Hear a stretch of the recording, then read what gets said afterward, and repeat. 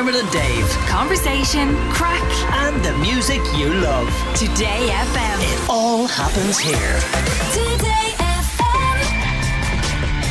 Hey, sexy boots. Get on your boots, yeah. Now, from crawling into random tunnels in Mayo, sunrise hiking in Kerry, our next guest has been busy the last few weeks and she has no plans to stop. Good morning, Roz Purcell. That was some introduction. Crawling in caves, tunnels. Who else could that be? Well, I don't know. Well, I know the Ultimate Hell Week people go into these they horrible could, yeah. little tunnels. Would you ever do that? I get asked every year. Yeah. I think you'd And- be good at it. Yeah, you know what? The reason I haven't done it is because I'm not at my peak fitness, and if I'm going to win. That's the Ross Purcell attitude, Yeah. all right, yeah. Are you super competitive? When it comes to sports, when it comes to life and work, I'm not really I love to see everyone doing well, but when it comes to sports, I want to take you down, and I will want to win. So I kind of feel like every time they come to me, I think the first year I was just after breaking my leg and I was recovering and I was like, no, I'm not peak fitness. And then this year I was I think I hadn't really, I wasn't ready, okay? Now, of all of the shows that would be offered to you, though, That's is that the best. one? Yeah, Like that versus Dancing with the Stars, for example. Yeah, one of my friends did Hell Week in Eve Cullen, and I was like, what was the hardest part? And she was like, we had to climb up a mountain for 4 hours with 20 kg in our back. And I was like, I do that for fun. I do that every day. I have my drone, my camera, my tripod. It's probably more than 20k. And you're hiking away. Yeah. Yeah. Well, I love your Instagram. Some Instagrams can make you feel inadequate and like everyone's living their best Oh, lives. thanks. That's my aim. Try and make everyone feel inadequate. Certainly in a DIY capacity, I feel inadequate when I look at Dave's. But when I look at yours, I feel inspired because you do so many cool things. I'm like, oh my God, where's that? I want to go wild swimming there. I want to do that hiking trail. So I know that you work a lot with Discover Ireland's #KeepDiscovering campaign.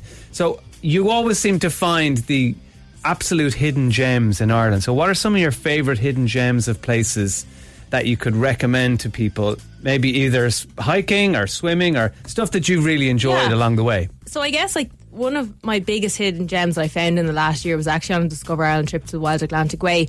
I did North Mayo and I went to a place called Carrowtyke, and I had never heard of it before. And to be honest, it was on the itinerary and I was like, what is this place?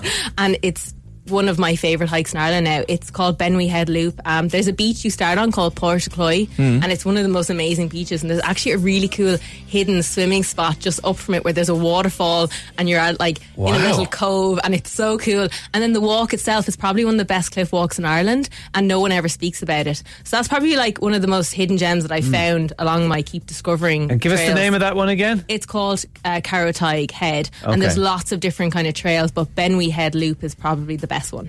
You were up in Westport and Ackle and places last night. You were up that neck of the woods I was last week. Were you? I did. I go to Westport quite a lot, so I love going there. If I was ever to move somewhere in Ireland, it would be Westport. The people, the food, they're amazing.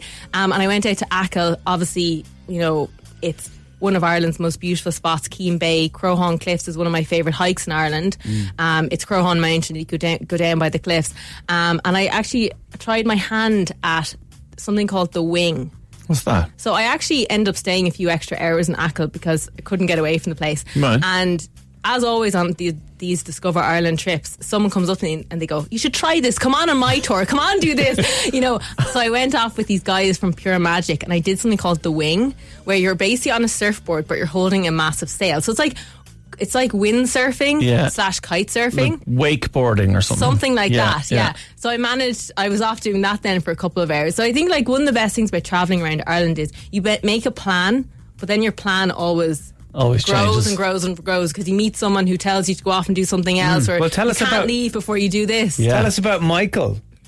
Did you meet some guy called Michael who took you to through a strange place? So one of the days we were out Discovering Ireland in Mayo, it was raining. It was a really bad day. And I always say, when you're travelling in Ireland, you have to prepare for a rainy day. So what are you going to do? You're going to eat loads of food. You're going to go around. You're going to go do forest trails. So we decided to go do some forest trails near Moorhall, which is obviously one of Ireland's most haunted sites. So you know me, I do ghost stories on my page and I'm obsessed. So I went to try find this little boy that everyone sees. But anyway, so while I was there, I was taking some drone shots and I was walking around and there was a guy standing there and I was like, oh sorry, I'm just going to take a photo. There was a like a plaque with information about the place.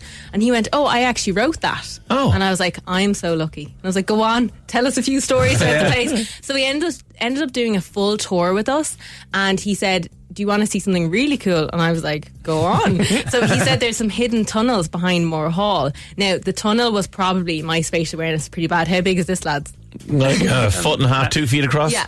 So the tunnel was quite small and it was really low down on a wall, and he just starts to go in, and I'm like, I am not following this random man in the tunnel. But cue to a minute later, I was very curious, so I went in after him.